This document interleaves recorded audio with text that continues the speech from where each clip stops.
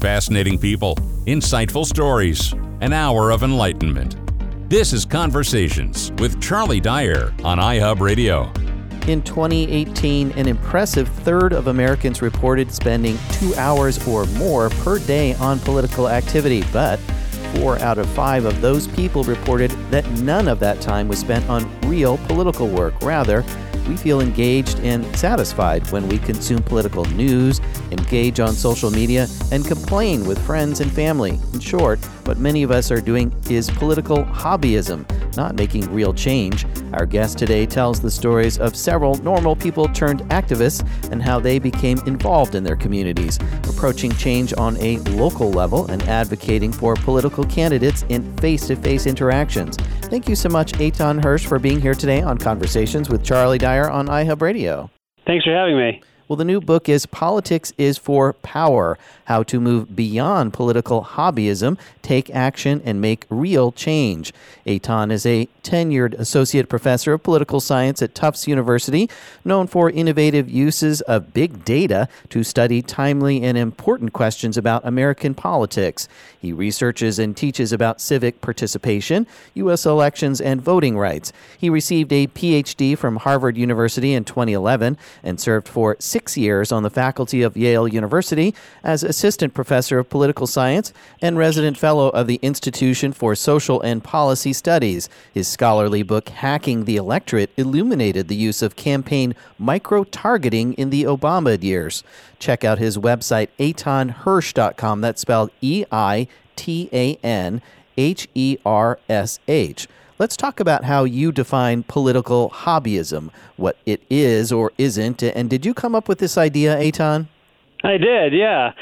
A few years ago, I was trying to look at this big question of what are people doing when they're doing politics. Mostly I do more narrow kind of hypothesis testing with statistics, but I want to try to answer this question, like what exactly are people doing when they're doing politics? And we're spending all of this time on it, and I came to the realization after looking at people's news consumption, people's activism, online engagement, the way they feel about partisanship, and I came to this kind of disturbing conclusion, at least I find it disturbing, which is a lot of people, actually most people, like 90% of people who are engaged in politics are not actually engaged in real politics. And by that I mean, real politics is working with other people in a group with strategies and goals to influence the government. Maybe that's getting people to vote for a certain candidate or party or move policy, but it's moving something. It's trying to get people, whether they're neighbors or politicians, to take an action that they wouldn't otherwise take. That's what politics is. That is really distant from what most of us are doing. Most of us are engaging in politics the way a foodie might learn about recipes, watch videos, do restaurant reviews, or the way a sports fan might follow a team or engage in a fantasy league. Why do you think politics has become something of a hobby, and why is it so easy for people to just get sucked in? Well, look, I think a lot of people care about it. So it starts with an emotional and intellectual desire to be close to power. We're interested in things, and we know that elections have consequences, and so we want to feel connected to it.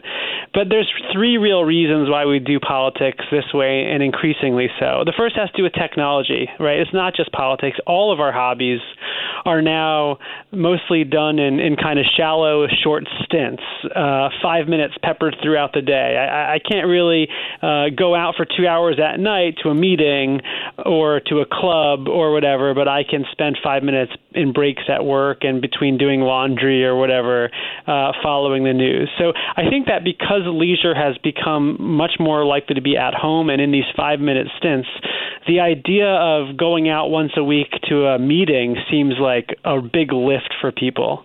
But there's other reasons, too, that I get into that help explain why we're at a particularly high moment of political hobbyism. Who are political hobbyists? Is there an average person who falls into that category? Are there traits that they all share? Yeah, so they come from all walks of life. I mean, you got to remember that most people who are engaged in politics are engaged only in this kind of politics, that is, in consumption, in dinner table conversations, in online debates. That characterizes most political behavior for most Americans. So they're found in every age group and demographic. But it's a it's particularly prevalent among a certain demographic, and that is people who are college educated. They know that politics is important. It's part of their social scene to talk about it. And people who are white and male tend to do this behavior more. So right now, if you look across, particularly on the Democratic side, you'll see that activist groups, people who are actually trying to move politics in a direction they care about, are overwhelmingly populated by women. But people who know the most facts about politics and who spend the most time in political consumption are overwhelmingly men. And so there's an explanation that's tied to that, which is basically college-educated white men in particular have a pretty good status quo. They might say they don't like the president, or they don't like the past president, or they might lament polarization, but they don't have enough motivation to get off the couch. And other demographic groups, minorities, for example, racial minorities, have less time they're spending on politics, but much more of that time is spent in active participation. And I think the best explanation of that is that there's more concrete needs that they seek out of political power. Tell us about the political meeting that you attended in Greensburg, Pennsylvania, and the man who actually attended that group who was not one of their regulars, and why that was significant that night. Yeah, so one of these groups that I follow in the book, there's 7 stories altogether, but one of them is in this very conservative area of rural Pennsylvania. And I went down there to visit them, and I was spending some time with their leaders, and I went to their monthly meeting. So there's about 50 people who are liberals, and they're in this very conservative area. And I have to say that, it's striking to, I live in Boston where most people are Democrats. And so, if you were to canvass or something like that for a candidate, you wouldn't find it particularly scary. You would find it like, maybe a lot of people are uncomfortable doing that. But in Greensburg, Pennsylvania, I mean, some of these people who came to canvass come in Kevlar vests. They really are nervous about the kind of conversations they're going to have when they're trying to persuade people to vote Democratic down there. And so I'm at this meeting, and I sit at a table, and there's one person who looks really different at the table. He's really kind of quiet, and it turns out he identifies himself as a Republican and an evangelical Christian, pro-life, which is very unusual at a meeting of a liberal organization. But what he went on to say was that he was unhappy with the direction that the country has been taking under President Trump. He felt particularly affected by a racism that he feels is really inconsistent with his Christian values. And so he wanted to check out this organization. And the reason this was so important and meaningful is that this organization, which is called Voice of Westmoreland, did a lot of work to make it welcoming to someone like him. Some of the groups that I think are doing really well at building political power need to understand their own communities. And in rural Pennsylvania, understanding that community means understanding the diversity of people who live there and meeting people where they are and being empathetic to where they're coming from. And so because this group was so welcoming and its leaders so empathetic, this guy felt comfortable being there, and since then he's become actually very active. He's gone around canvassing for local Democratic candidates, and this is someone who's never voted Democratic before, and he's for the Democrats who are working on these cases, he's such a good advocate because he understands his own community and his own path to political change is meaningful to people. And so, this is the kind of group and the kind of person that is actually serious about building power, and that's why I highlight them. Why do you think political hobbyism is a problem for Democrats today specifically, and not really so much for Republicans, Eitan? There's a few reasons. First of all, if you look at just who's spending the most amount of time on consumption, it's college-educated white people, and those people at this moment in time are majority Democrats. But there are other reasons too. The thing that I'm basically advocating in this book, which is focus on local grassroots organizing, is actually a message that's I think more consistent with what Republicans are up to. A lot of Republicans are in regular church attendance. Sometimes they get brought into issues through their church communities. The best examples of grassroots organizing in recent years have been on the right. If you think about the Right to Life movement, the gun rights movement, and of course the Republican Party in general is more committed to decentralized local government. And so I think that Republicans understand the message of grassroots organizing really well.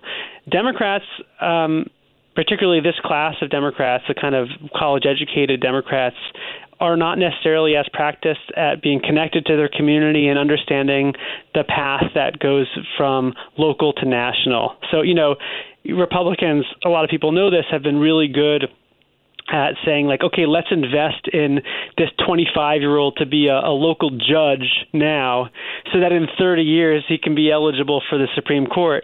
A lot of people look at the idea of a local judge election or something like county commissioner and say, that's not important. All the important stuff's happening in Washington. And so if you're not willing to have a long view and to understand how kind of bottom-up grassroots politics work, you're really going to lose. Well, why do you think political hobbyism as a whole is a problem, and as you write in the book, is an actual serious threat to democracy?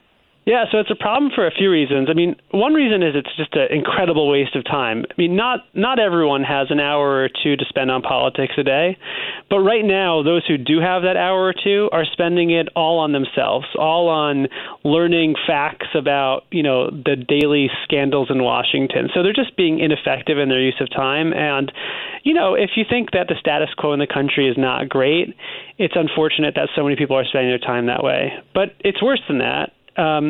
One of the main reasons political hobbyism is a problem is because it actually incentivizes politicians to behave really badly.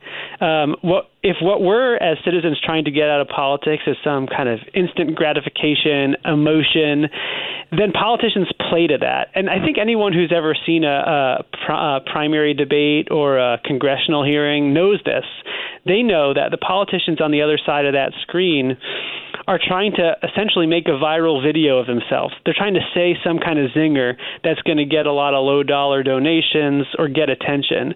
And by turning politics into a sport, we, regular people, are incentivizing them to behave that way, sometimes against their own strategic interests, because they're trying to do what's short-term going to make people react. And a lot of times what the views that, they would be better off and their party, their side would be better off if they took a longer view. Tell us about the amateur Democrats of the 1950s and how they are similar or different from political hobbyists of today and what we can learn from their experience. Yeah, so I draw this connection to this group of people that's been pretty well studied by political scientists called amateur Democrats, or they've also been called club Democrats. So this was a movement, a post-war movement, like in the 1950s, of the same kind of demographic. So, professionals, middle class, college-educated, white professionals in or around big cities. And they what were they known for was that they had a liberal agenda, and at the time, remember, the Democratic Party wasn't so liberal, but they were the liberal wing of the Democratic Party, and they also were they didn't like the Democratic Party machines, so they were against machine politics.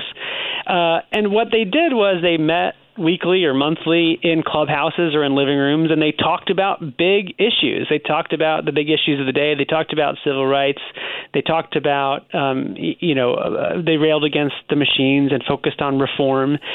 But the criticism of them has always been that they were kind of all talk. I mean, they liked talking about big ideas. Meanwhile, the party machines, what they were up to was organizing city blocks and neighborhoods and providing for people, handing out turkeys and providing vaccine shots and getting people what they needed and building rapport. And to the amateurs, that stuff was beneath them. That's parochial. I think that's a common thing with the hobbyists too. I mean, they like talking and arguing about big ideas, but if you ask them to organize a block for voters, they'd say, I don't have time for that. That's kind of beneath me. The local stuff I don't really want to do. The helping neighbors in order to achieve political goals, I'm not sure I want to do, but I really want to debate the big important ideas. The hobbyists have something negative to them that the amateurs didn't have, which is the amateurs in the 50s, they were actually in local community organizations. So they did meet regularly in their neighborhoods, and they thought some about how to get elected or how to help candidates get elected. The hobbyists of today have kind of the negative aspects of the amateurs, a lot of emotion, a lot of focus on national stuff, but they don't have any of the positive attributes, which is, local leadership. Tell us about Lisa Mann and what you learned from her experience, Eitan. Sure. So Lisa is one of the 7 organizers I study in the book, and Lisa was such an interesting person to talk to because she's about 50 years old. She lives in Brooklyn, in a well-to-do area of Brooklyn, New York, and she's very quiet. She's reserved, and the reason that's interesting is because she does one of the bravest forms of politics I know of, which is this. She goes over to Staten Island with this group, and she practices an idea called deep canvassing, which is this. Lisa, who's a Democrat, goes to houses of people who she expects to be Republicans, to be Trump voters. Staten Island is the more conservative area of New York, and so she goes there and knocks on their doors and tries to engage them in a long conversation, like 20-minute conversation, where she opens up to them, really opens up about a story where she tells about herself in some vulnerable way, and talks to that person about why she feels, connected to some political goal. And she invites the other person to do it. Mostly this conversation that Lisa engages in is a listening conversation where she's trying to get the other person to say, hey, where do you come from on this policy issue? Or, where does your support for this or that party come from? The reason that Lisa does this is because there's some good evidence that, the way to do canvassing is not knocking on doors with a 5-minute or 5-second script where it's very uncomfortable and everyone just hates it, but it's to try to make a personal connection with someone. There's a lot of people that Lisa meets at the door who feels like no one listens to them and no one cares about what they think and no one understands where they're coming from. And Lisa, who's very patient and very kind, goes there with an open heart and a listening ear, and she moves people toward what she believes. Eitan, talk about your experience. You've dipped your toes into some local politics. I dip my toes in local politics. I would say this, as a political science professor, I really wasn't sure I wanted to write about my own political experience in a book. But I wanted to in the end because this book is trying to tell a political hobbyist there's another way. There's something else they should be doing. And a lot of people react to that by saying, what excuse do I have for not doing it? How can I find a way to justify the 2 hours I spend watching, congressional hearings or whatever so that I don't have to really get off my couch? And in telling my own story, I want to say, yeah, I know those excuses. I have those too. I'm busy like you. For me, I'm not particularly ideological. I'm kind of moderate in my own political views. And I also have similar excuses to a lot of people in that, like, I don't, love going to meetings or I don't see myself as necessarily someone who's good at being, I can't imagine, I don't identify as a political organizer. And so I have all these excuses. And so that's why I wanted to talk about my own story, because I have them and I know them, but let me tell you how I tried to overcome them. And I talked about in the book how I started interacting with local political party committees and eventually forming my own precinct committee that is trying to replicate some of the best strategies that I learned from the 7 organizers I talk about in the book. Eitan Hersh is our guest today on Conversations with Charlie Dyer on iHub Radio. Politics is for Power is the new book, How to Move Beyond Political Hobbyism, Take Action, and Make Real Change. Check out his website, eitanhersh.com. That's EITANHERSH. Thank you so much for being here today. Thanks for having me.